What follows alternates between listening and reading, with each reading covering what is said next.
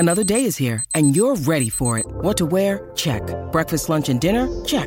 Planning for what's next and how to save for it? That's where Bank of America can help. For your financial to-dos, Bank of America has experts ready to help get you closer to your goals.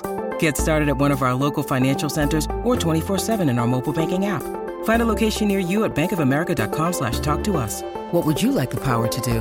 Mobile banking requires downloading the app and is only available for select devices. Message and data rates may apply. Bank of America N.A., member FDIC.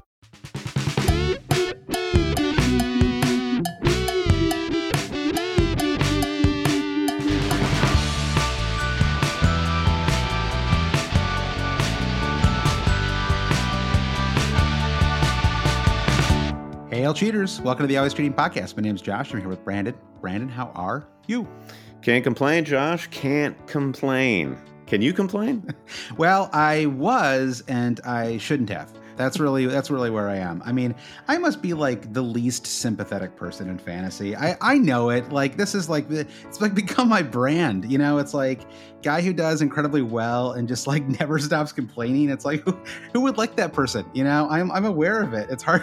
I feel like there's like an Onion headline way into this with you. Like Area Man's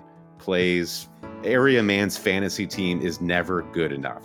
I know it's true. I mean, it's ridiculous. And I you know, again, we've said this before in the podcast, you know, the make fantasy fun again, sort of mantra of the podcast is an aspirational mantra in some ways, right? It is an approach to fantasy that I mean, both of us, I think, really want to aspire to and don't always succeed. And this is a weekend where I didn't succeed because I wildcarded. I put up 71 points. I had a green arrow. I'm 25,000 in the world. And I spent the entire weekend like basically like mad at myself for all the choices I didn't make. And it was like I just couldn't like be happy with what was there. And it was just kind of and it was like I sort of recognized it like this afternoon where I was like, Josh, like, what are you doing? You know, like things went pretty well. Right. So I want to get into, obviously we want to talk about where you landed with the wildcard team and the players that you have and how they did this week. But what is it about a fresh new wildcard team? It's especially difficult to watch your wildcard team because of all of the players that you could have had? Because you had some players you brought in on wild card just simply didn't work out in that they either didn't play or they didn't score. Right. But I think your grievances are more with the players that in hindsight, you're like, I should have had them. And hindsight is just, it's a whole other fantasy game that we play. We all have our quote real fantasy teams in our heads that, you know, well, that's the player, you know I should have. It's just through unfortunate events. I don't have Rudiger didn't quite work out. Exactly. Yeah. So, I mean, I think, I mean, it's a little bit like wild card is a little bit like game week one, right? Where practically everybody in game week one has, they put a team out there and then just because the game launches usually a month or two before the season starts, practically everybody who does well that opening weekend, you had in your team at some point, right? Yep. Like you can barely get a goal or a clean sheet without that player being in your squad at one point. So there's a little bit of regret there, but you kind of know, like it's sort of, you can only pick like 15 players, right? And you can only start 11. And so this is going to happen sometimes. But I think in a wild card, especially early on, you have sort of it's a little bit like game week one where you can pick anybody in the game. And then combined with a probably okay team that you just like left behind too. Right. So there's an added layer there. Yeah, exactly. Like Ivan Toney going out for 12 off a wild card is one of those things. Like that was fine because there was really no time in my wild card where he was in my squad. And so I was kind of like, that was like a whatever. Yeah, there are definite decisions that you make, whether you're in wild card or whether it's just a free transfer where you're like, I'm not mad, Tony, because no one can argue that my logic in getting rid of you wasn't 100% bulletproof. Exactly. The argument was good. You know, the idea was sound. So, I mean, so it was really, I just think, this is one of the reasons why a lot of experienced managers don't like to wild card early because they don't feel like they have a good enough sense of what they want their squad to look like, right? They don't know who they want to have yet. And I think that is a problem that I fell into a little bit a couple of days leading up to the wild card. to be very clear, I have no regrets about the wild card because my team without a wild card would have been considerably worse, even with Tony in that, and probably Benrahma. Mm-hmm. I mean, one of the reasons, there's a question here from James Holland. He says, "Has the weekend finally made people realize just how important squad depth is?" And when I was talking on last week's pod and then on the Patreon pod about the wild card, it was focused on Ronaldo, all the players that I wanted. But the underrated part or the thing I maybe didn't talk enough about the wild card was that I wanted a wild card because I had no bench. Like, I had absolutely no bench depth. I had 2 non-starting defenders. And I mean, I guess Tsimikas did ultimately start, so I guess I would have gotten 5 from him. But at the time, it felt like I had 2 non-starting defenders, and then Brownhill, who might as well not be a starter too, right? Like, well, I would say on Brownhill's behalf, he created at least 3 genuine goal-scoring opportunities for Burnley against Arsenal. Yeah. I mean, ultimately, Brownhill is not what you want. He ain't it. But sure. Let's slow clap for Brownhill's okay. Sturdy effort in week 5. That's fair. I am still, I think I'm still blaming him unfairly for game week 4 when I brought in an injured Dominic Calvert-Lewin, and then Brownhill had to sub in for him, and he played 90 minutes and picked up a yellow card. And so I think I was a little soured on all. If I was on the fence at all about wildcarding, actually I think I'd already wildcarded by the time that Monday was played, but it further validated the decision to do it. Short of the bench, and that worked out really well because I ended up bringing in Ben White and Livramento, who both came in for James, Reece James, and kind of bizarrely, Brandon, it was a year ago this game week I brought in Reece James on a transfer, and he also didn't play in that match. Some memory you have about Reece James. You remember when you bring in a Reece James and they don't start. Maybe it was game week 3, whatever. It doesn't matter. So I brought in White and Livramento, so short up those spots, and they ended up bringing in 12 points for me. I went Sarr, and that was kind of he was just like a data favorite, and he's always at the top of all these data charts. They have good fixtures, and he's super cheap, and so he just kind of. Everything in my team clicked a little more when I had Sarr in, and I brought in Jota, which we're going to talk about him later. The theme of this week's podcast is buy, sell, hold, right? So which players do we hold on to? Which players do we want to look to buy? And which players are we just ready to totally get rid of? Sure. Looking at you, Luke Shaw, right? And Jota we'll talk about more as well. So Sarr and then Salah and then I brought in Ronaldo and Patrick Bamford too. So, Bamford's one of those players. He only picks up 5 points. At the time, it feels a little disappointing because he played that whole second half, and the first half of that match was so loose and open, but 5 points is 5 points. And so, in the end, it was, I finished on 71 points, and I'm at 25K in the world. So, it really did work out in the end. I feel validated in playing the wild card. Well, and my week was a strange one. I kind of just was going through this circle of FPL decision hell, and I couldn't figure out what to do. The ideas that I had with my squad, with Antonio being out, was probably I was determined to keep Antonio for Leeds in game week 6. So then there were a good decision now. People on the chopping block were Benrahma, Tony, and Soufal. And it was it was for me the logic of, well, there is still every likelihood that Benrahma and Tony could come through. And I feel like that's an easy logic to apply to attacking players. And I was less sure of Soufal. Mm-hmm. So I and of course it turned out to be, wow, that was incredibly enlightened of me because both of them 22 points combined, right? Yeah. So that was kind of like a striker who hits the ball. Their technique was sound, striking the ball into the ground, but it like barely goes into the net for a goal. Despite my best efforts, I scored a goal there. So my sights got set on Soufal, and there were 3 teams that I thought to target with a transfer: Wolves. And I just ultimately, and I don't want to be Captain Hindsight here, I just wasn't fully a believer of Wolves. Then you had City and Chelsea, and it is classic FPL brain rot where I looked at game week 6 and I was like, I don't know what to make of this Chelsea Man City fixture in 6. So I'm choosing to swerve both of these defenses, as good as that. Because you were talking about Soufal to Rudiger, I think, on the, not to like Yeah. Not to bring that up, a painful memory probably now, but on last week's Patreon pod, right? That was a movie you were really strongly considering. Yeah, sure. But then yes, precisely. And I think ultimately it was either going to be Rudiger or Reece James that I would have brought in for Sioux Fall. But then I just looked at that Manchester United fixture and I thought, you know what? West Ham home, let's do this. West Ham are probably better than we're giving them credit for, even without Antonio. And I did think West Ham played as well as they could have against a pretty informed Manchester United squad. And just that Rudiger goal going in there in the dying minutes of Spurs Chelsea was a dagger. But for me to get away with this decision making, and as I've said many times, Josh, my goal coming into this season was to not sit on my hands, to not be passive, to be active. Yeah.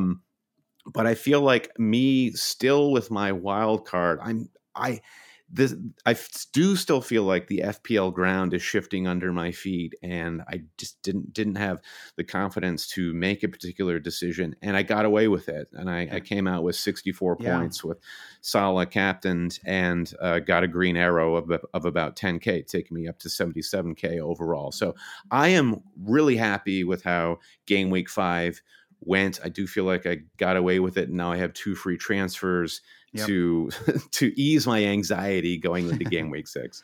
Yeah, and I mean that now makes 3 green arrows and 4 for you. It looks like 2, so that's I mean, again, just not to like bring this home every single week, but it's just it's just, I mean, it's just great. Like I think this is now the second week in a row where you'll be top inside the top 100K, which both of us are right now, which is a nice place to be for our moods going into the podcast. The cheaters, top of the world, baby. Cheers.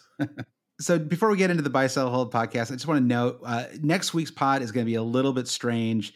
Me and Brandon are going with some of our buddies on kind of our first COVID post whatever. I guess we're not really post-COVID, whatever. We're going on a trip. We're going out to the American Southwest.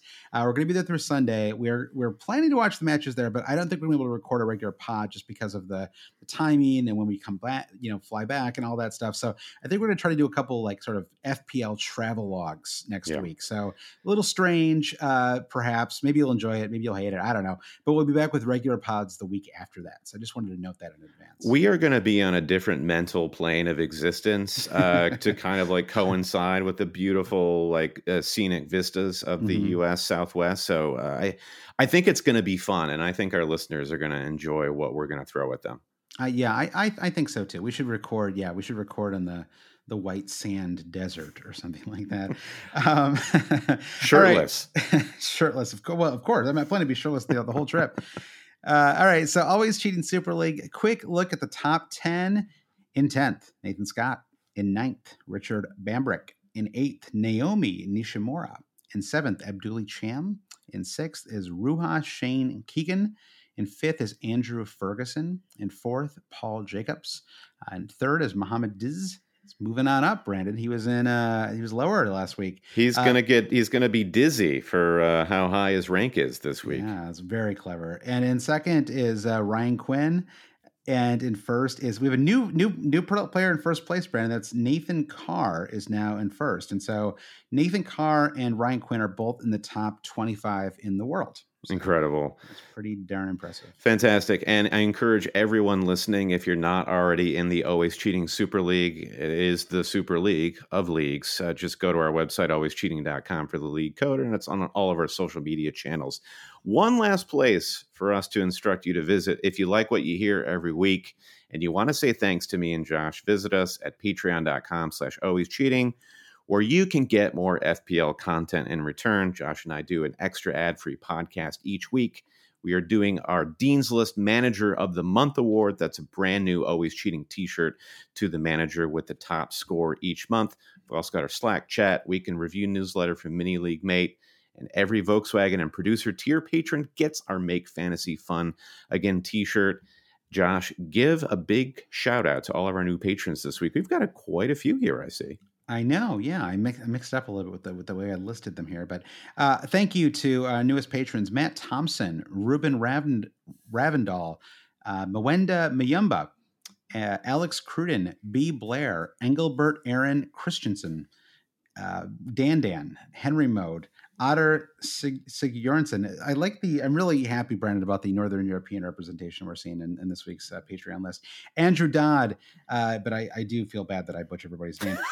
Andrew Dodd. Little caveat there. Yeah. Tom Ryweller, David Gregory, Joe B, Owen, and Luka Krilich. So thank you so much to everybody who was new or current Patreon supporter. And I thought the Slack was incredibly active over the last week or so. I think everybody's really in wildcard mode. I think everybody's just really engaged this year. And I know just watching the matches, I'm having a lot more fun too. I think part of like the way I was like sort of stressing out this week was just because I was so engaged. I just feel very like locked in on this season. I'm really enjoying myself. The matches are fun. There are tons of goals. This weekend was a little peculiar. It did stand out about a lot of dicey officiating, which soured it for some managers who are either relying on a Ronaldo pen or a Manchester City clean sheet wipeout. I mean, the strange call that stands out the most to me is the rescinding of the Kyle Walker red card and penalty. You cannot comprehend how that was not a penalty. I thought that was weird. He sat on, was it Adam Armstrong? He sat on him. He tackled him and sat on him. That was strange. I mean, they should, the VAR booth should do a rescind just because Kyle Walker basically started laughing when they rescinded it. He was like, "You can't be serious." Like I totally wiped that dude out. It was just a strange thing. I don't know. Yeah. Whatever. I don't know. That's for our other, it's in the past. Yeah, exactly. You know, what's great though. And another thing that it's like, I don't even want to knock on wood here, but we have like almost not been talking about VAR at all, which I think is very nice. I mean, I guess that was a VAR red card review, but I mean, I think the way it's been implemented so far has been a lot more seamless and not as much of a pain. Yeah, less time consuming for sure. All right. And speaking of less time consuming, let's jump into a break, Josh, and come back and get into our buy, sell, hold chat. Sounds good. All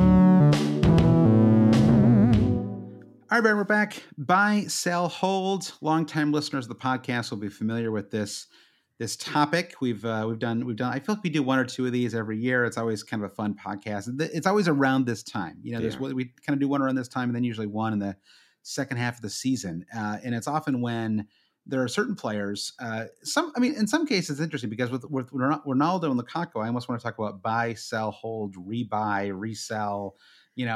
Like how many times you can buy, sell, and hold these players. Layaway, perhaps? Yeah, but I think we should put them on layaway, exactly. And rent to own.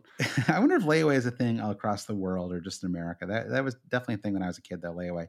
But other players like Jota and Mason Greenwood, I think, are trickier, right? Because not just because they've been disappointing, but also because they both have really good fixtures in game week 6, which make the question, I think, even harder. So, but let's start things off with Ronaldo and Lukaku. Okay. Now, of course, they're buys in a big picture sense, right? I'm not going to talk about whether you should have these two players in fantasy, but I have a couple questions about them. Okay, and the first one is about Ronaldo, which is that, and you don't own him, and I guess, here's my first question to you. Sure. How do you feel about not having Ronaldo, and do you just think you're going to kind of go without him indefinitely now? Do you remember we had that conversation a couple of weeks ago about, quote, winning Saturday? We dodged was it Salah captaincy? Like we didn't have Salah home to Burnley. Yeah. Yeah. And he blanked and we felt like we got away with something. And we talked about how that was a not often talked about as fun fantasy experience. Certainly it's fun when it goes your way. Yeah. I have never to this extreme felt so agonized watching a player than watching Ronaldo play West Ham on Sunday. It was excruciating. I was like in knots, and knowing the level of his ownership was one thing.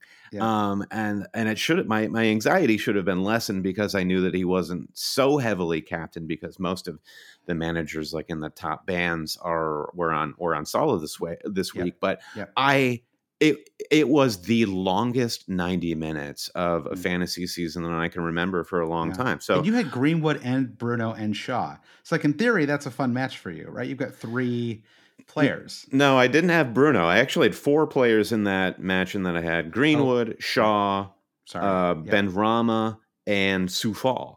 So I had four players going up against Ronaldo, and I still had, I still felt like it was me against the world. Now I came out ahead, and let me be clear, like I felt like a 6-pointer for Ronaldo was a massive sigh of relief. I was yelling at the TV at West Ham, like, "Hold, West Ham, hold!" And for each like successive penalty shout from Ronaldo, my butt got clenched more and more and more. So, if the question is how am I feeling as a non-Ronaldo owner, I feel exhausted, Josh. I feel totally and utterly exhausted. Yeah, I mean, this is why one of the reasons I got him, because I don't want to play. I don't want to like do it. I don't want to play that game. Like I don't want to. And also, like, I mean, because exactly, I in that match I had Ronaldo, and that was it. Actually, I didn't have any West Ham players after my wild card, and I didn't have anyone else in Man United, and so it was just Ronaldo.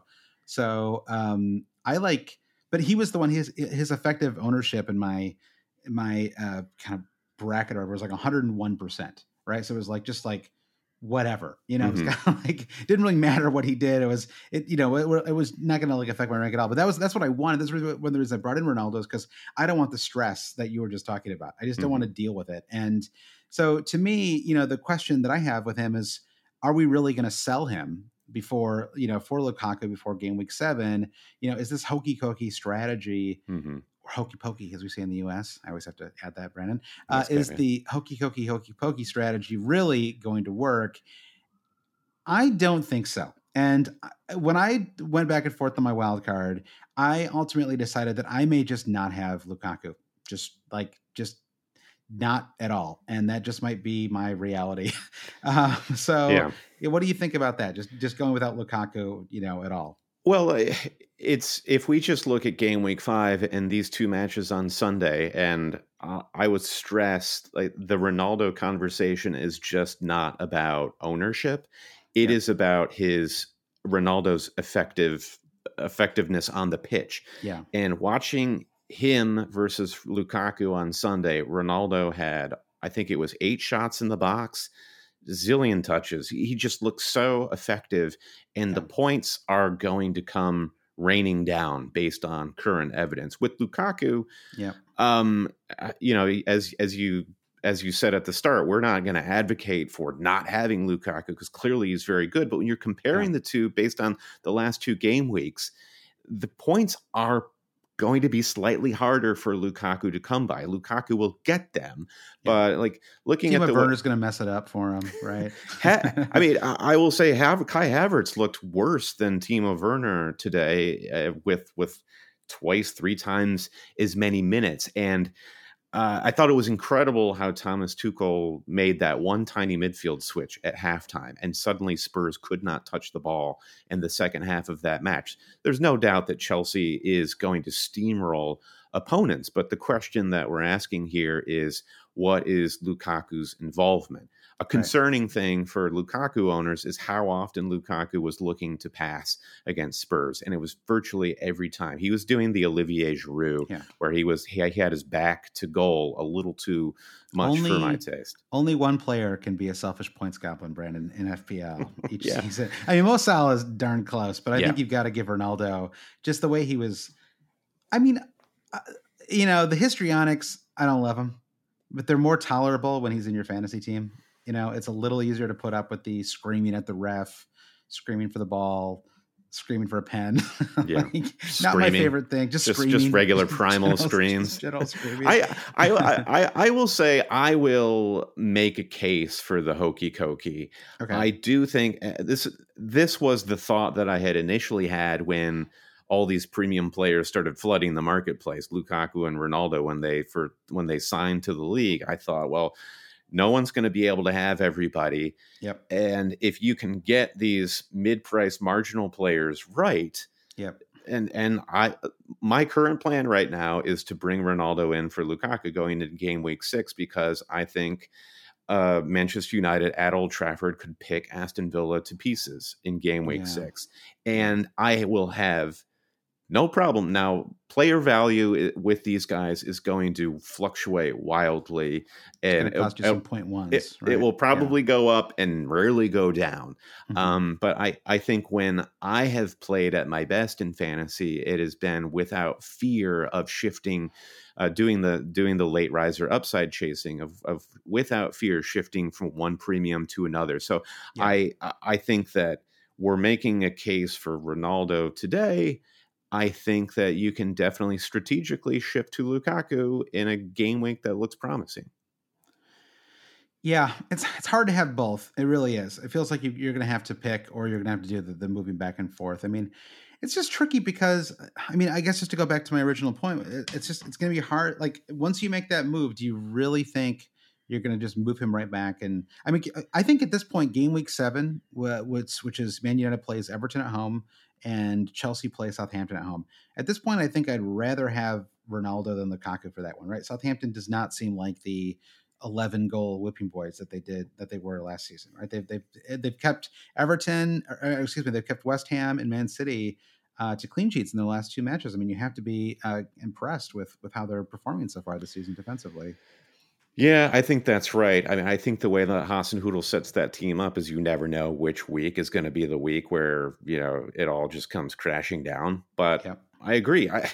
Manchester United is just becoming it's less of an in real life team. They are actually a fantasy team. Yeah. It is all of these disparate like fantasy attacking darlings from Greenwood to Bruno to Ronaldo now. And I think the way they're going to play week in, week out is to score goals. Yep. And that is so appealing. And Chelsea, like I was saying about Tuchel masterminding the Spurs match, Chelsea are going to be more methodical about how they get their wins. And if it's going to have to be a 1-0 win, so be it. Yep. Manchester United they're just going to try and Harlem Globetrot their way through the season. Yeah. And from a fantasy point of view, I want to be a part of that as of right now. It's really interesting. I mean, you have to think Chelsea's going to win the league, right? I mean, I honestly feel like they have to be the favorites at this point, just because that defense is so. They've conceded 0 goals from open play through 5 matches. Yeah, 1 pen on a dodgy. Handball call. And even Kepa was in goal on Sunday. So, if they're keeping clean sheets, even with Kepa, what's going to stop them? Yeah, exactly. So, I mean, I think you're right. I think so when I look at it, you look at game week 6, I think it's fine to go Ronaldo over Lukaku. Just, obviously Man City are tough, very, very strong defensively as well, outside of Kyle Walker sitting on players. Game week 7, I think Everton, Southampton, that to me is let's just call it a wash. Right. And then game week 8, you've got Chelsea away to Brentford, Man United away to Leicester. I think from what we've seen from Leicester so far this season, this is not the Leicester team of the last couple of years. I don't know. It's like they're in need of a refresh or something. I don't really know what's wrong with them right now, but they stink. They kind of stink right now. It's weird. And Chelsea away to Brentford. I feel like that one you could get away with too. And then, so game week 9 is the one where Man United play Liverpool at home, Chelsea play Norwich at home. And so I think a hokey in a limited hokey, because they play Norwich at home, then Newcastle away, and Burnley at home in game weeks 9, 10, 11. So if you're going to drop Ronaldo for a short time, and during that span, Man United play Liverpool, Spurs, and Man City, right? In those 3 matches. So I think that if you were going to do it, I think you're kind of fine for 6, 7, and 8. And I would focus on 9, 10, and 11. And that's actually after an international break. So we really do have, in my opinion, you can basically wait until November or late October before you really have to start stressing out about what you're going to do with Ronaldo. If you've got him in your team and how to, because I mean, I just have a lot of experience. I spent hours figuring out whether I wanted to do a Lukaku and Ronaldo team. And in my opinion, you just sacrifice too many things. It's really hard to have 2 Chelsea defenders, which I think might be more important than having Lukaku. It's really hard to have Antonio. If you set up your team that way, and Antonio is captainable, in my opinion, away to Leeds, you can't really have any Leeds players for that matter, right? I mean, maybe this is less relevant now after what we've seen from them, but I certainly expect them to score. I mean, look at their run ahead, right? fixtures are incredibly important in fantasy, and they play West Ham, Watford, Southampton, Wolves, Norwich in the next 5, right? Those are matches where you would expect Leeds to get a couple of goals and practically all of them. And so it was just it's just very hard to have a balanced squad with both of them in your team. And so I know that some people have done it. I just don't really I did not like the way my team looked when I did it. And I feel like I'm kind of immediately validated in the sense that a team that I would have put together for this game week with those two would have scored fewer points than the team that I put together. Right. So I think that's of course probably not going to be true as we move forward, maybe game weeks 9, 10, 11. But I think for the next 3 weeks, I would just have Ronaldo. I would not worry as much about Lukaku, and then reconsider it game week 9. I don't know if you have anything else you want to throw on there. Just a little nerdy point. If you go to the FPL page with terms and conditions, read through all the legalese, those little asterisks that says limited hokey cokey, results may vary. So I felt like it was very important for them to call that out, just to cover themselves for all of us angry managers. All right. So that's our Ronaldo Lukaku section for today's pod. I feel like this is going to be a recurring theme on most of our pods going forward, but we'll table it for now. Let's keep talking about forwards for a minute. Antonio, if you don't have him like I do, is straight back? Okay, straight back in just seems like a good piece of strategy. But what about for a hit? Would you bring in Antonio for a hit ahead of game week 6?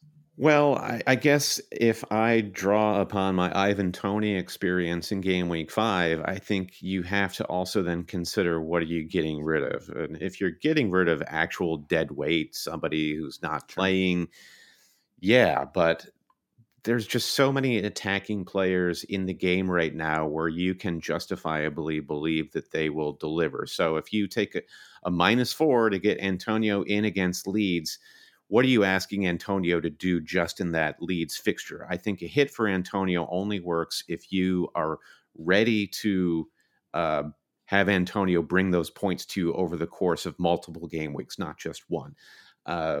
So if you can't do Antonio back without a hit, then I might suggest you wait a week, because whoever is your place filler, Watford were entirely capable against Norwich. I mean, I think Watford, we're going to see them do okay against good fixtures and look like absolute garbage against the tougher fixtures.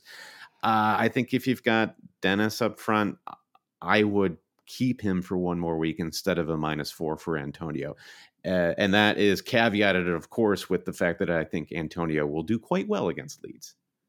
Yeah, I mean, Watford played Newcastle at home. Yeah, I wouldn't. Yeah, I mean, I think that's a very fair point. It really just depends on what your team looks like. I mean, I think who would you have that you would? I guess it just sort of depends. Like, I wouldn't move Bamford, obviously. That'd be way too lateral. I would move Danny Ings to Antonio for a hit, if that was what it took to bring in Antonio. I mean, I realize that Ings is more than Antonio, but like if you had like another problem to fix and then you were like, oh, what should I do with Ings?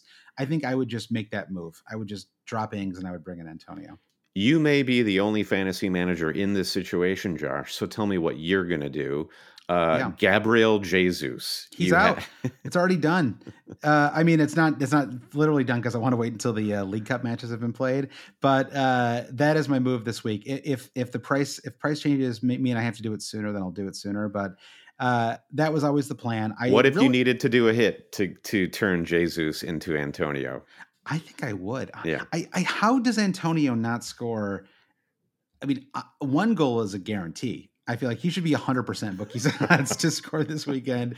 I think that he could score multiple goals, and I think that he is. I mean, I just think he's going to have a great day, and I really genuinely think he's captainable. I think it's when you get into like the effective ownership thing, and I mean it's actually a really interesting week for that. I was going to talk about captaincy later, but.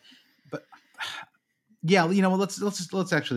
Let's talk about captaincy later. A little teaser for the folks. Teaser, yeah, exactly. Otherwise, we're just going to get so far off the rails. We're not going to be able to get back on. So, but I feel really good about Antonio. I think he's worth bringing in for a hit. Like if you're, let's see what happens with Rafinha, for example, right? Like you may have to fix that problem.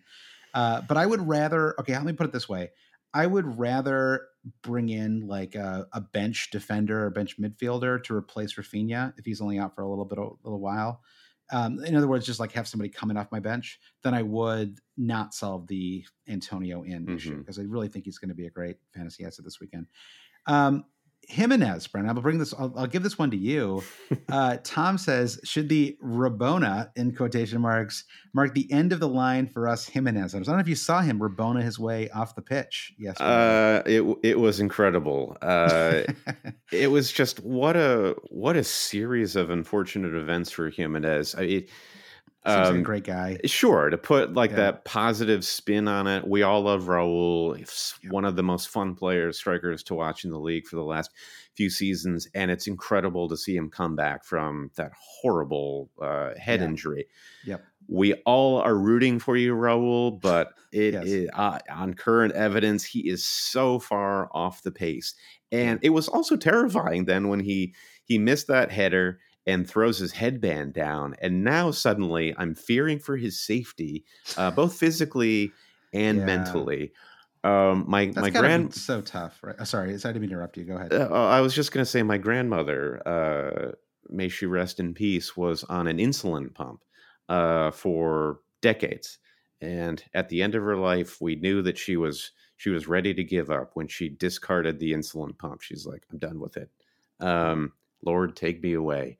So I hope Jimenez is just. I hope he lives to see game week 6. Yeah, I do too. But I think if you own Jimenez, like the alarm bell should be sounding, and it's like, okay, you've got multiple problems here. Jimenez looks well off the pace and no real signs of it happening for him. And then you've got the whole team around him. They don't have a midfield. Yeah, no.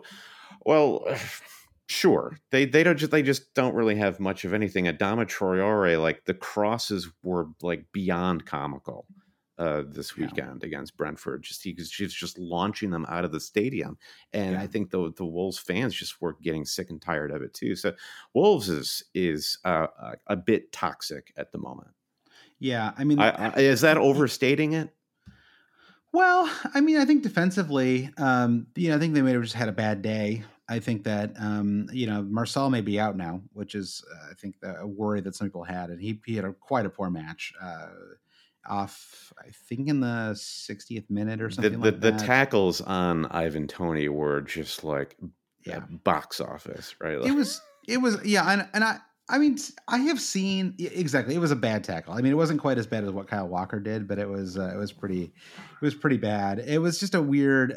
He was totally out. The whole team was off the boil, and I'm not quite sure why. Maybe they'll come down after finally getting their first win of the season or something. I'll quickly say this for anyone who's looking for Brentford insight. Like the fact that Marcel was marking Ivan Toney, you're like, why? He's like at least a foot shorter than Toney. And then you're like, oh, right, because the rest of the Brentford team are also trees. Yeah. And there are only so many tall people on Wolves. And Brentford save this conversation for another day, but I think they're an interesting team from that respect. I have to say our preseason team predictions, Brennan, are doing pretty well at the moment. We felt pretty good about Brentford, and we had Brighton pretty high too. And Brighton, Brennan, it looks like they're going to make the Champions League. Incredible stuff. Based on current evidence. So, the Seagulls are crossing the channel. They're low key doing incredibly well. Yep. Right. Like 12 points from 15. Like we haven't really talked about it much in the pod because they're not a great fantasy team, but all credit to them for doing so well. Sure. It's a case study in sticking with a manager and a philosophy through thick and thin. I mean, Potter had a tough couple of seasons there, and suddenly you put in enough effort and it can click. That's why you're such an OGS fan, right? Stick with the plan. Right? Only at the wheel. What could go wrong? Yeah. I was pissed off when Fulham and Scotty Parker couldn't reach an agreement, because I thought, listen, this is what clubs who are kind of in this middle range, they need consistency. Yeah. And you again, you look at Brighton and you see how it can work for the best. Yeah. That's why I feel a little bad for Norwich. I mean, and how tough their start was to the season, because they did that, right? They stuck with Daniel Farke and had a great year in the championship. Yeah. And you notice, Josh, I said you have to have a philosophy and a manager. Right. I don't know that Norwich has any kind of philosophy happening. Right. That's fair. Although they were a great passing team. And I remember looking at when we did our previews, their passing stats were fantastic last year. And I think, now granted they had Buendia, which I think they had a player who was, who was a Premier League caliber player, and they they let him go. I mean, they didn't let him go. They sold him for a lot of money. And so, I think that's really the problem right now. So anyway, I mean, the one team that, and again, not to get too off topic here, but the Leeds is the one team that I just can't believe, they're 17th place right now. And I'm thinking the fixtures are going to turn things around for them, but the injuries are bad. Like they have no center backs anymore. It's kind of crazy. No center backs. And you see it all through their spine. I mean, this is what Liverpool went through last season. If you have too many center back injuries, suddenly you've got Calvin Phillips playing center back, and that totally diminishes the effectiveness of the Leeds midfield, which then diminishes the effect of the attack, et cetera, et cetera. So Leeds will pull through this. It's just kind of a matter of how long is it going to take. Feels like they need to just pull somebody there's got to be some free agent center back out there, right? Some 39-year-old Duffy type, right? It's just looking for a job, I don't know. Didn't Crystal Palace let 9 center backs go in the offseason? Just bring in Scott Dan or something for a couple matches. We need some real Tompkins energy. Yeah, they just need somebody to head the ball away sometimes, just because I don't know if anybody could do that right now. All right. So anyway, let's move on to the midfielders. The big one here is Jota. Obviously, what do we buy, sell, hold with Jota? Dave says, when do we jump off Jota, seeing as it doesn't matter if he plays or not, the points are the same. Yeah. Wow. It was my first game week owning Jota this season. So I know I'm in. It's a wild feeling. Tell me how you're feeling. Well, I think I'd like to discuss Jota along with Mason Greenwood in particular, because I think you've got two very similarly priced attacking midfielders, and you've got two different problems. One, Mason Greenwood, who started off the season really well because he was effectively the number 9, and the team was relying upon his goals. And now with the introduction of Ronaldo, the shape of the team has completely changed as far as Mason Greenwood is concerned. Yeah. For Jota, that is not the case. And if people are feeling really burned by Jota for the past 2 game weeks, now if you look at them in isolation, last game week, it wasn't Jota's fault. He created multiple chances for Sadio Mane. He actually had a pretty good game. Yep. No points came.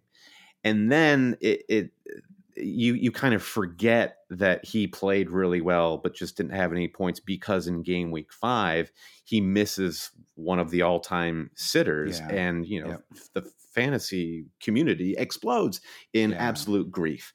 And I think hard not to. Yeah. Yeah. It was, listen, I'm a Jota owner. That sucked. It was really disappointing, but I think most players, you've got to give them one of those. That's gonna happen. I mean, how many sitters have all these players missed? So at least with Jota, I think Jota is a hold for this reason, because Jota still plays in a system that suits him and suits him for fantasy points. Then you've got Mason Greenwood, where I think he is a sell, because what we are now seeing from him is that he is being pushed away from fantasy results.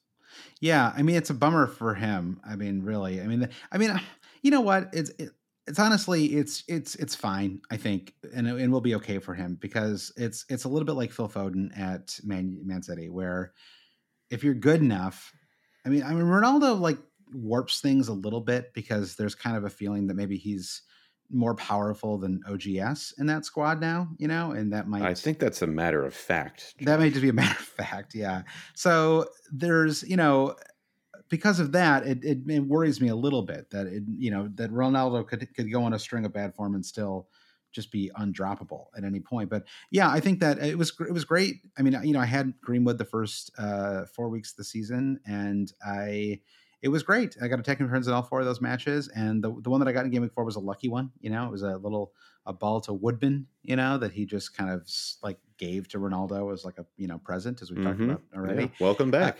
Welcome back to exactly. Welcome back. Here's a goal. But yeah, I think you saw today. It's just he's not as.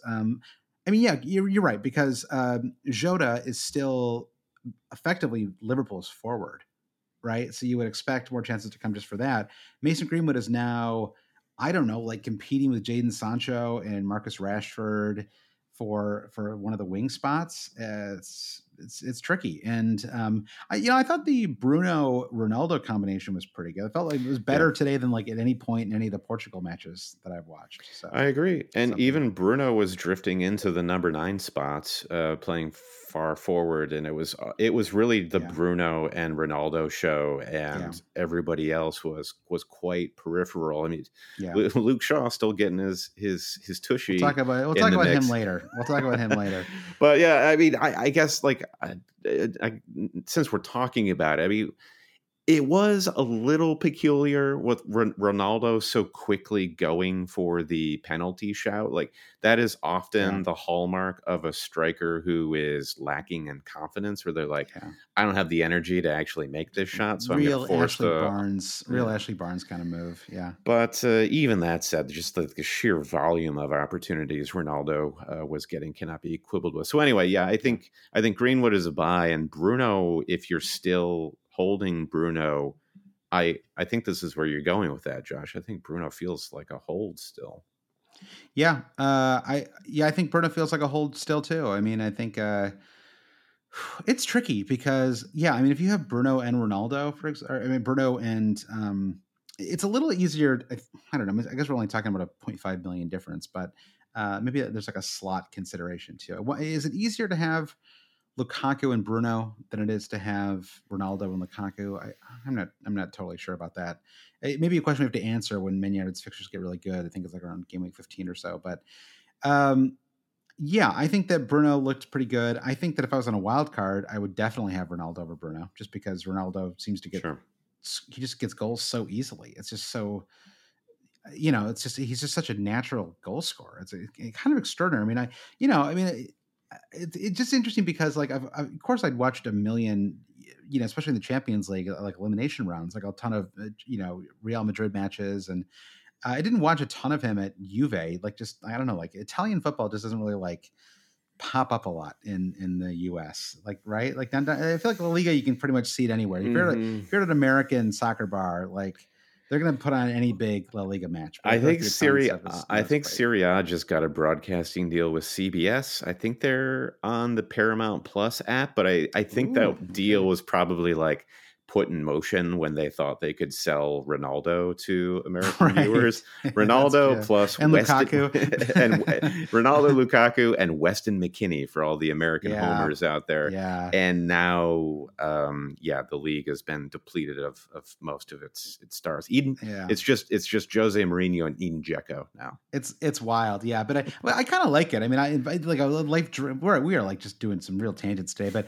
yeah, I mean, a life dream for me is certainly to go see a match, one of the major Italian stadiums. But anyway, so I think that's right. You've always wanted to see a match where there was a huge running track between you and the field.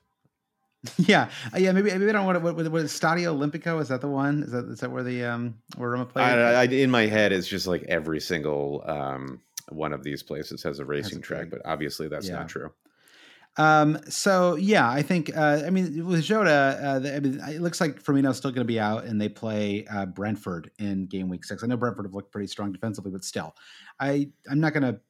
This is just like a basic rule of thumb. Like, don't drop a player in your fantasy team before they play a promoted team, because promoted teams can look good sometimes, but they're pretty mercurial, right? I mean, Watford lost at home to Wolves, and then looked like a 10th place level team when they played Norwich yesterday. Like they knocked Norwich off the pitch on the road. Like they looked phenomenal, And so, but you just never quite know what you're going to get with a promoted team. And so I think in Jota's case, total hold. I think I'm with you on Greenwood. That's a sell, or maybe a hold for one more week, just because they do play this home match. And Man United have been pretty strong at home so far this season. Like I wouldn't, he does not feel like the biggest problem for someone to fix in their team. Possibly. Sure. I will just raise my finger and say I wonder about rotation risk with Greenwood now, because Ole does have the options, as you mentioned, and it wasn't totally working with Greenwood on the pitch. And then you look at Lingard and Sancho coming on and securing the victory for United. Yeah. So we'll see. That is a concern that I have as a Greenwood owner. Lingard scoring the game-winning goal, doing West Ham dirty. That was that guy. That guy just wants the world to not like him. Is my general feeling there. All right, so and I think Bruno kind of the same rationale as Jota, I suppose, which is just good fixture, hold for now. We have the League Cup, so I think like you said, basically plays 90 minutes in the League Cup.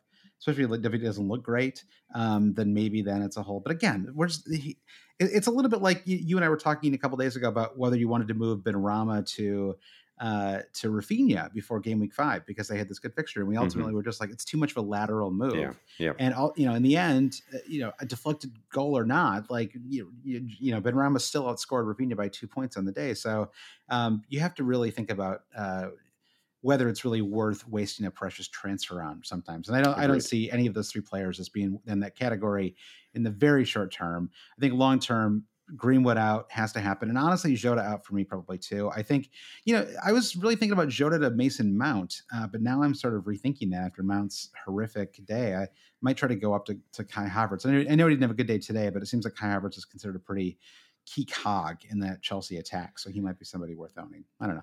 And when the dull American commentary even raises questions over Mason Mount's form, then you know that there is a problem. And to further Americanize the conversation, that Spurs match was just crying out for Christian Pulisic. I think that when Havertz is not performing and Mount is not performing, to have that additional option as somebody who can just carry that ball into the final third was missing. But Mason Mount, he's not really fully produced the goods. Like, he's always been an under the radar FPL performer, but he's so far under the radar. He's like a stealth bomber without any bombs loaded in him, I guess. To really force the metaphor here. Yeah, it feels like with someone like Havertz. I mean, Havertz is obviously not he's like a watch. He's not even on the. All the Chelsea midfielders are kind of in that stealth bomber mode right now. Like, just keep them on the old watch list. Yeah. All right. So Sarr had a great game. The note that I have here is he the best Rafinha replacement if Rafinha is injured? So again, Sarr available for $6 million. They've got a nice run coming up here as well. Let's see. They played Newcastle at home, Leeds away. Great fixtures. Liverpool, which is not a great one, although the last time they played Liverpool at home when they were in the league, Sarr had an amazing match. He had a brace in that match. Sure did. And then away to Everton, home to Southampton. So pretty decent run, all things considered. But I mean, Newcastle and Leeds are probably the 2 teams you most want to play right now in fantasy. So I think, if you look at form and fixtures, it feels like he's a pretty appealing prospect. Newcastle and Leeds, sure, but I think the most important team you want to play is Norwich, who Sarr just played, where he scored his brace. And it's what you were saying about promoted teams and their mercurial nature. Right. That's the hard thing to surmise with Sarr is how confident. Now, so this is a situation I'm in going into game week 6, where I feel like I have a midfield, an option to change midfield with a free transfer.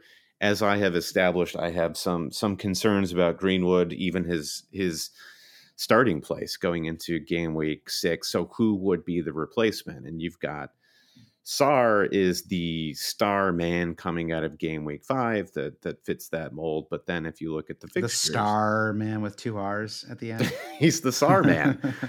I think I'm tempted to target Norwich. Now, Everton is an equally odd team because we've seen their many faces. It's just for all these really incredible teams at the top of the table, from Chelsea and United to City and Liverpool, you've got some teams that I just cannot make heads or tails of. Like Leicester and Everton, Leeds, and the like, Southampton even. I just they're harder and harder to predict. So basically, I think Sarr feels like a good player when you're targeting particular fixtures, and you've pointed out fixtures coming up that are good to target. But if you're looking to move on a midfield going into game week 6, like I still don't know how you can avoid the Everton midfield, because I think they'll be ready to blow Norwich out of the water.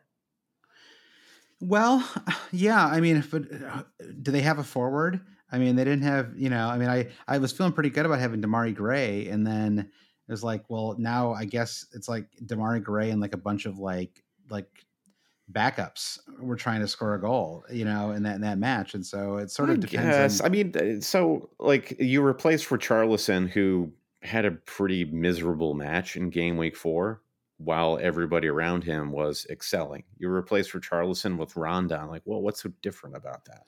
I mean Rondon isn't as mobile.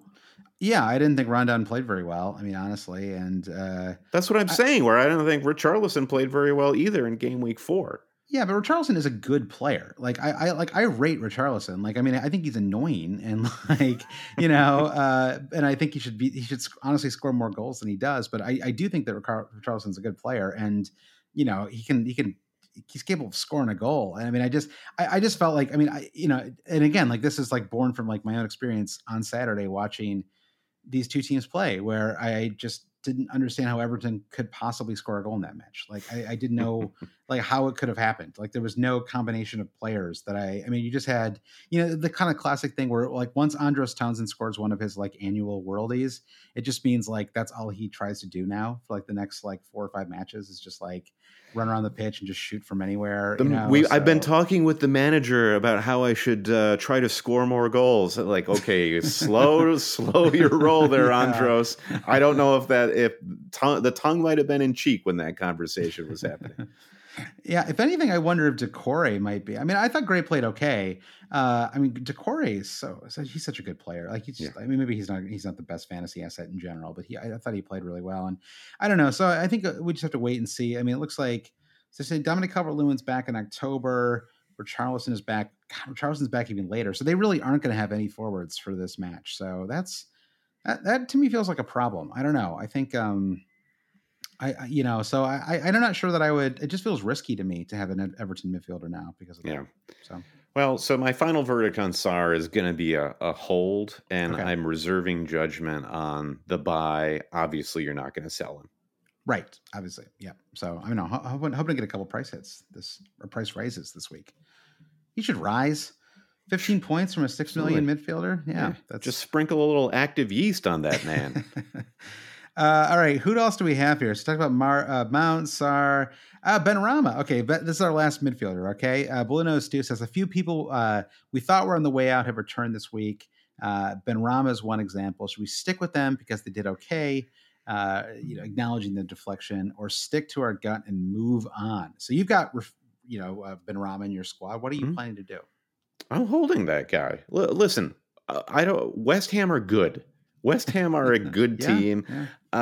They play Leeds too. Yeah. I really should have asked you to redraft our bottom of the table preseason predictions because we put them down there, but we had them like 11th. But it was should have been higher though. I agree. I mean, I am like swiftly revising my historical opinion on David Moyes. It's just like I don't think it really can be overstated what he's done with that club over the last couple of seasons, and I think they're great. I think they're especially great in the attack. I think Benrahma is a definite hold.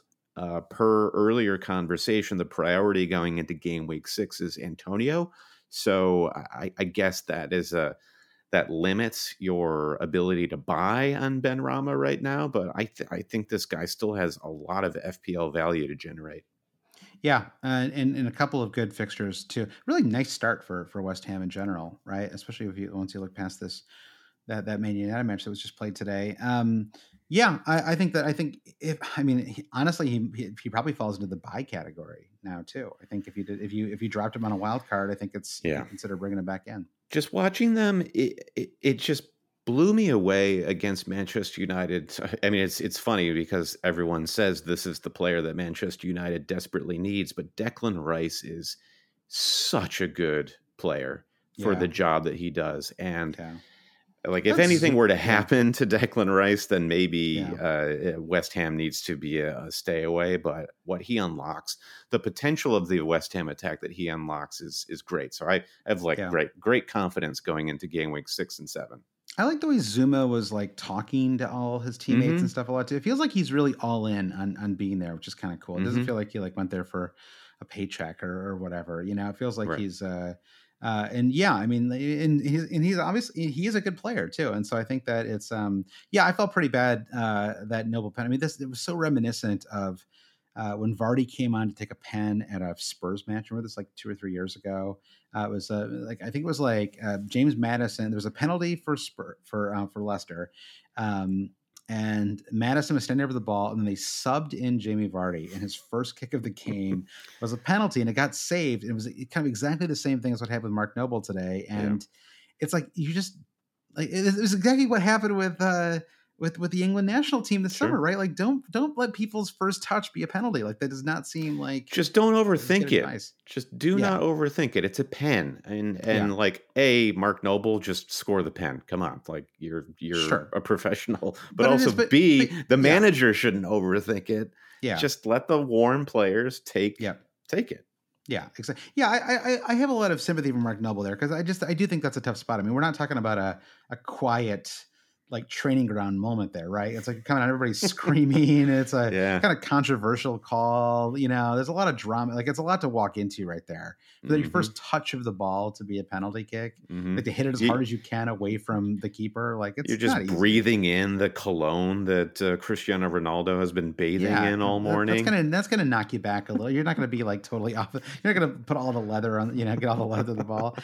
All right, so let's move on just quickly here because we're going a little long in this section to the defenders. And okay, I'm gonna very quickly on Shaw. My feeling on Shaw is you could hold him for one more week. That seems fine, and then get rid of him, drop him. What do you think? Yeah, I don't really have much to say about Luke Shaw. I have had him since game week 1, and it's not been fun. But he gets in the mix. I mean, he is. There is something's bubbling up. Something certainly will at some point bubble up to the surface. He doesn't feel like a priority. Luke Shaw very well could hang on to my team until I play my wild card. Yeah. And I'll tell you, like, as soon as I wild card, he's gone. Yeah, that's what I mean. Like, it's fine for like the short term, but long term, I mean, it's not even so much his. It's like the thing you just forget that like Man United have decided not to really. I mean, they have like one defensive midfielder, right? Like a proper one. I mean, Fred isn't really, and so you've got Matic, who is like the slowest player in the Premier League. And he's like slower than Robert Huth. You know, McTominay started alongside Fred in the match, and then Matic came on later. I think most people would say McTominay is the strongest of those three, but I agree with defensive mid, right? Yeah, he's like a central midfielder, right? Right. So there is a limited shield in front of that defense, which is a problem. Which I agree with the point you're making. You see it at times, and there was like moments in that match this morning where I was like, "Are West Ham up a man? Like, did I miss a red card?" So I was like, "How are they getting so much of the ball right now?" And it just feels like there's no one to kind of sweep it up.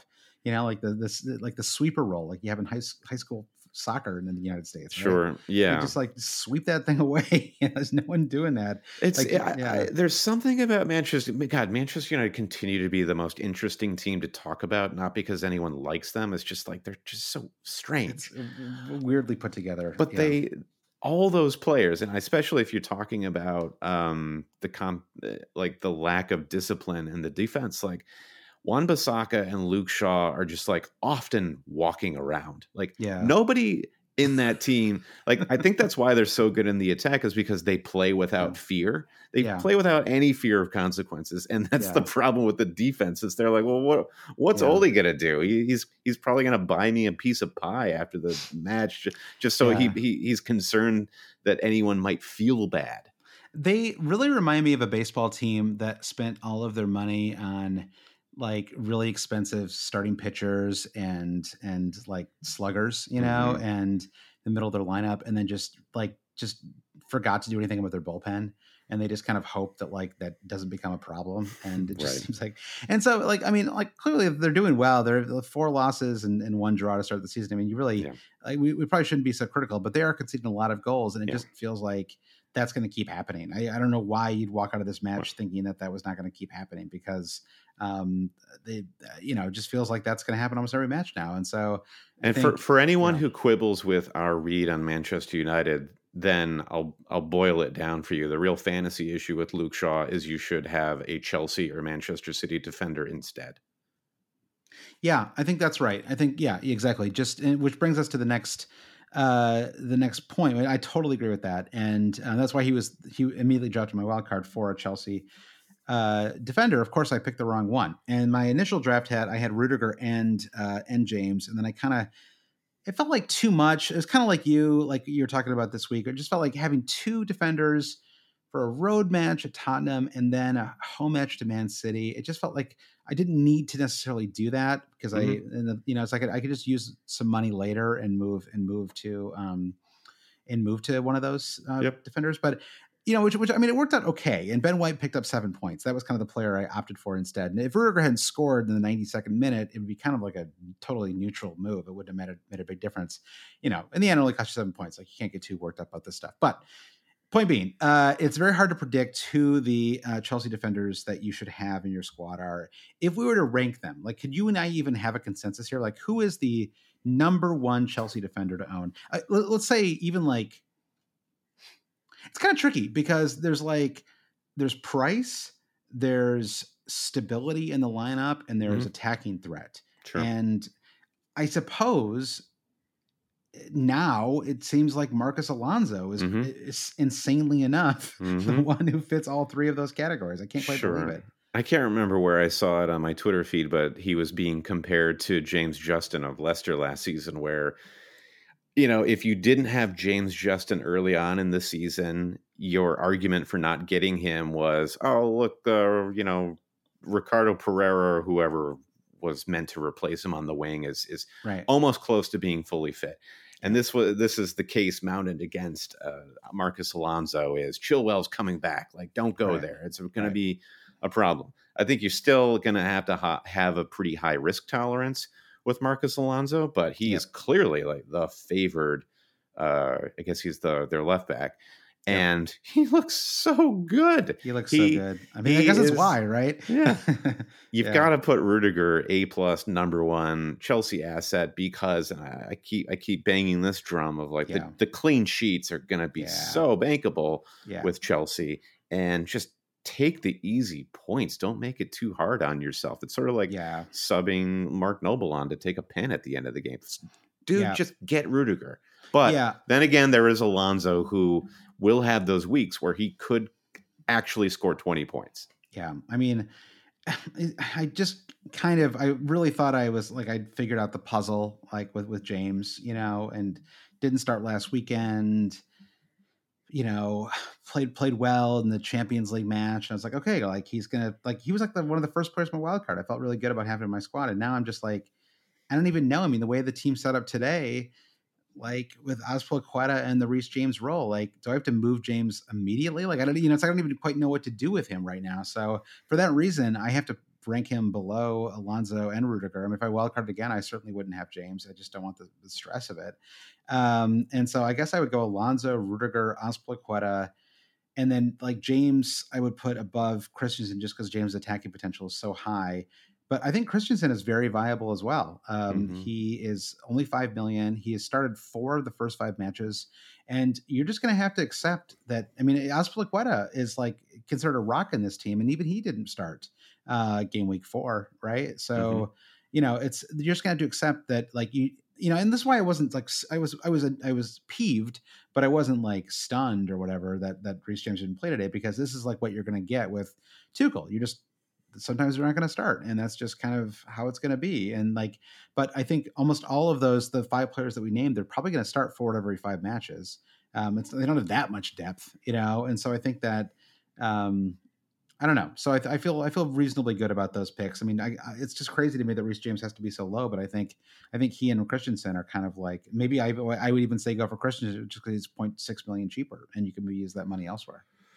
Fair enough. Okay, so do we need to do the same with Manchester City defenders? I think it's just like Ruben Diaz. Just get Ruben Diaz if you want to go there, and I think City, it's just like it's a fixture thing with City. If you look at what they've got coming up, I cannot find their fixtures here, Josh. Where are they high, low, somewhere in the middle? Oh, they're way at the bottom because of my point exactly. So Chelsea and Liverpool in the next two. So that's a wild card decision that I think those who have not yet played their wild card look to bring in Diaz, maybe Cancelo, is starting in game week 8. Yeah. I think that maybe that's like a theme of this week's pod, which with all these buy sell holds, is that some of these players are really strong buys, but you probably can wait like 2 more weeks for a lot of them. It feels like that's kind of true across the board in some ways. Like the only players that I would really, really be excited about buying in this whole list is Antonio, really. And so, and then just one last shout out here. Luke Williams was asking about kind of the ideal starting 5, like your ideal 5 defenders. And the one player I just want to highlight here is Livramento, who feels like that's got to be like the first player on any wild card right now. If you don't have Livramento, just bring him in, man. It's 4 million, played well. Mm-hmm. Like what else can you say? You know, it's Southampton actually have some good fixtures coming up where you could really realistically start Livramento for some of them. In fact, I am planning to start Livramento in game week 6 at home to Wolves. It feels like a reasonable starting opportunity for him there. It sure does. Ice cold, refreshing Livramento. He's great. Yeah. So let's take one last break, and then we're just going to do a quick look ahead to game week 6.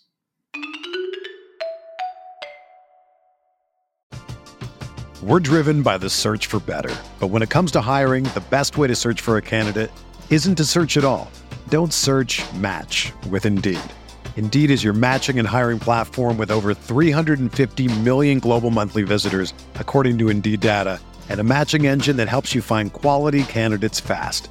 Ditch the busy work. Use Indeed for scheduling, screening, and messaging so you can connect with candidates faster. Leveraging over 140 million qualifications and preferences every day, Indeed's matching engine is constantly learning from your preferences, so the more you use Indeed, the better it gets. Join more than 3.5 million businesses worldwide that use Indeed to hire great talent fast. And listeners of this show will get a $75 sponsored job credit to get your jobs more visibility at Indeed.com/Blue Wire.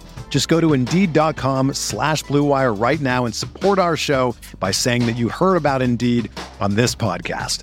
That's Indeed.com/Blue Wire. Terms and conditions apply. Need to hire? You need Indeed. When you need mealtime inspiration, it's worth shopping Kroger, where you'll find over 30,000 mouth-watering choices that excite your inner foodie. And no matter what tasty choice you make, you'll enjoy our everyday low prices, plus extra ways to save, like digital coupons worth over $600 each week. You can also save up to $1 off per gallon at the pump with fuel points. More savings and more inspiring flavors make shopping Kroger worth it every time. Kroger, fresh for everyone. Fuel restrictions apply. Game week 6 kicks off on Saturday. You and I will be in the American Southwest. Just 2 questions I want to ask you, Brandon. One is, what is your transfer decision for this week? Well, I have 2 free transfers, so I'm thinking quite seriously about moving Lukaku to Ronaldo because I think United hosting Aston Villa on Saturday is 2 early kickoffs to get City, Chelsea, United, Villa. So I think Ronaldo, and I also want to get rid of Mason Greenwood. So I really do not know who that would be.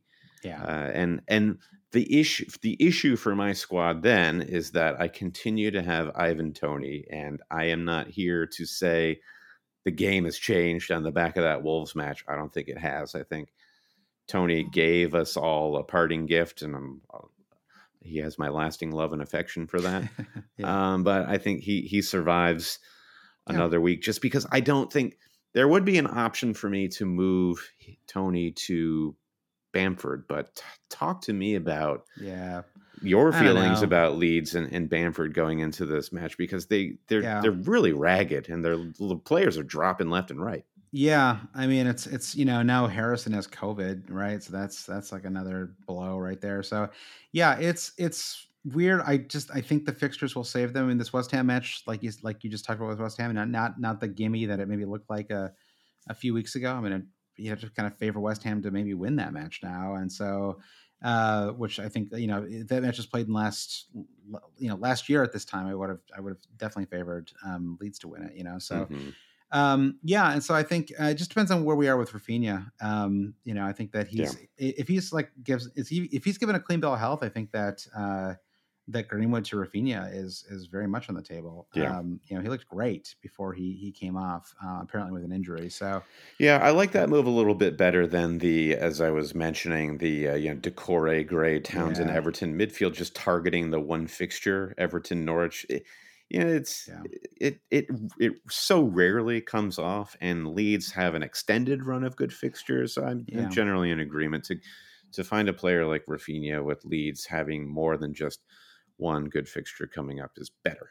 Yeah, I feel I don't know why you're not higher on Sarr than I think you should be, but that's okay. We occasionally disagree in this podcast, and I think that's a strength. I mean, it's kind of funny because Sarr and Tony are really getting what you would want from those players at that price, right? I mean, Tony now has 2 goals and an assist for the first 5 matches. I mean, that's pretty good for a 6.5 million forward, and I think Sarr now has 3 goals and 1 assist, so equally fantastic, right, for that price bracket. So, and then captains. I think you've got 3 viable captain picks this week. You've got Ronaldo, I suppose Bruno as well at home to Aston Villa.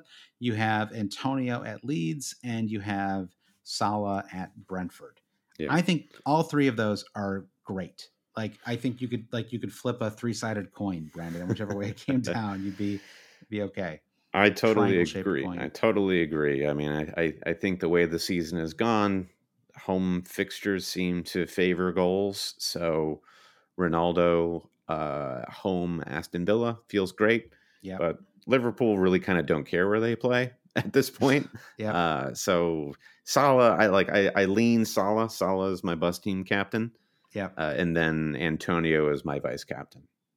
I've got Ronaldo as my captain right now, but I am not committed to it. I mean, I know that's not does not make for great podcast content, but the player that I really would like to captain would be Antonio, because I think that would be a lot of fun away to Leeds. But I think the kind of just keep it simple, don't overthink it move would be to just have Ronaldo at home to Aston Villa. It's very hard for me, especially I don't want him to play in the League Cup. I don't think he will. And so, but it's just hard for me to see him playing that home match at home to Aston Villa and not scoring a goal. It just feels like. Yep. And if he's going to score 1, then there's a decent chance he gets 2, right? And it's sort of so. What I'm saying, why not 3? He's going to score 6 goals. Yeah, exactly. I just mean I just think it's just a little bit like the argument for Salah this last week. It's just like there's some matches where you're just like, well, this player is certainly going to score a goal. I just can't imagine them not scoring a goal in this one.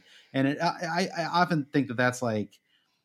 In some ways, you can find another player like the Antonio one where you're like, I could see Antonio scoring 4 goals here or whatever. But usually you should just go with the simple, there's no way this player doesn't score in this match, because that feeling tends to be true. I've got an idea for you, Josh. I'm trying to think of sports. I guess wrestling. What are other sports where you play in a unitard? Where I'm going with this is, how do you make it impossible for a player to take their shirt off? So I think you've got to have a uniform for a Premier League player where their shirt is attached to their shorts. So they just literally cannot take their shirt off unless they just like the Hulk, just tear through it. So, just to avoid any sort of yellow card agita in the future, let's make unitards as uniforms a thing. Salah's so ripped though. I mean, credit to him. And so for me, my move, we love to see it. Yeah, I did. I was like, wow. I even showed my wife. I was like, that, right? And then my move this week is very simple. I'm bringing in Antonio. I'm bringing it back in. I took the point hit. It was a gamble. It didn't work. So what? Move on. We'll deal with it. So, so thank you for listening to the pod. That's it. We'll be back, with a slightly stranger one this week, but we're really looking forward to it. And I think hopefully it'll be like fun content. It's a long season, so I think having one weird pod a year seems like an acceptable, move. Even Ted Lasso got their weird episode out of the way in the second season. Jeepers creepers. One too many, in my opinion. All right. So thank you for listening. If you want to support the podcast once again, and we love it if you did, go to patreon.com/alwayscheating. We'll be doing another. Oh yeah, actually, I think we're going to do a Patreon pod from the road this week, Brendan. I think you and I are going to speaking to a mic at the airport or something, but we're going to do that as well. So keep an eye out for that. Brendan, do you want to thank our producer patrons? Oh yeah. Big shout outs to our producers, Mike DePietro, Trevor Ingerson, Chris Howell, Andy Penn, Martin Savage, Brian T, The Big Gaffer, Bobs Kuhn, Jeff Husby, Ben Grant, James Holland, Dave Wagner Lodahl, Nick Wright, Jim Payne, Brian Schindler, Jacobson, Travis West, Victor Forberg, Skogang, Paul Herzig, Andy Portlock, Toothless Gibbon, Lindsay Rostel, Anton Markov at FPL Merch, Carrie Swanson, Kieran Screeton, Francis Mann, Chris Carter, Blue Nose Stew, Mikey Uwang, Bruce Kerr, Sam Shower, Rich Evans, Future Media Group FPL, Ben Sweeney, George Kinney, Shiv Marjoria, Ram Frosk, AJ, Fly You Fools, Jeremy Spiker, Lazaros Yanos, Jesse Halstead, Matthew Becker, Caleb Robbie, Todd Byerly, Alper Paxoy, Martin Ospeth, Lee Hickman, Valger Paulson Kruger, Jazz Binning, Francis Moore, and Managed by Lasso. Never miss an episode of Always Cheating. Rate, review, subscribe, Apple Podcasts, Spotify, Google Play, Stitcher, Acast, wherever fine podcasts are found.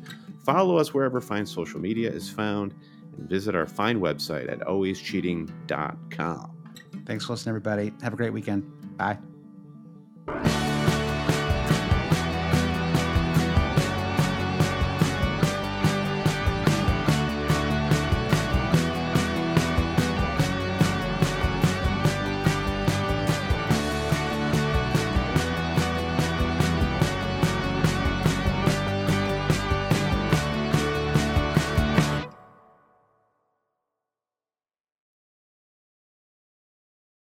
Everyone is talking about magnesium. It's all you hear about. But why? What do we know about magnesium? Well, magnesium is the number one mineral that 75% of Americans are deficient in. If you are a woman over 35, magnesium will help you rediscover balance, energy, and vitality. Magnesium supports more than 300 enzymatic reactions in your body, including those involved in hormonal balance. From functional medicine doctors to mental well-being and female hormone experts, we all know that magnesium is the one mineral to improve all aspects of well-being and health. But which one? Magnesium Breakthrough from Bioptimizers, the trusted choice recommended by leading experts with 7 best-absorbed forms of magnesium to ensure your body receives the support it needs for overall well-being. Go to bioptimizers.com/balance today and use code BALANCE10 for 10% off. Support your journey to wellness at bioptimizers.com/balance. Magnesium Breakthrough from Bioptimizers, your foundation to optimal health and vitality.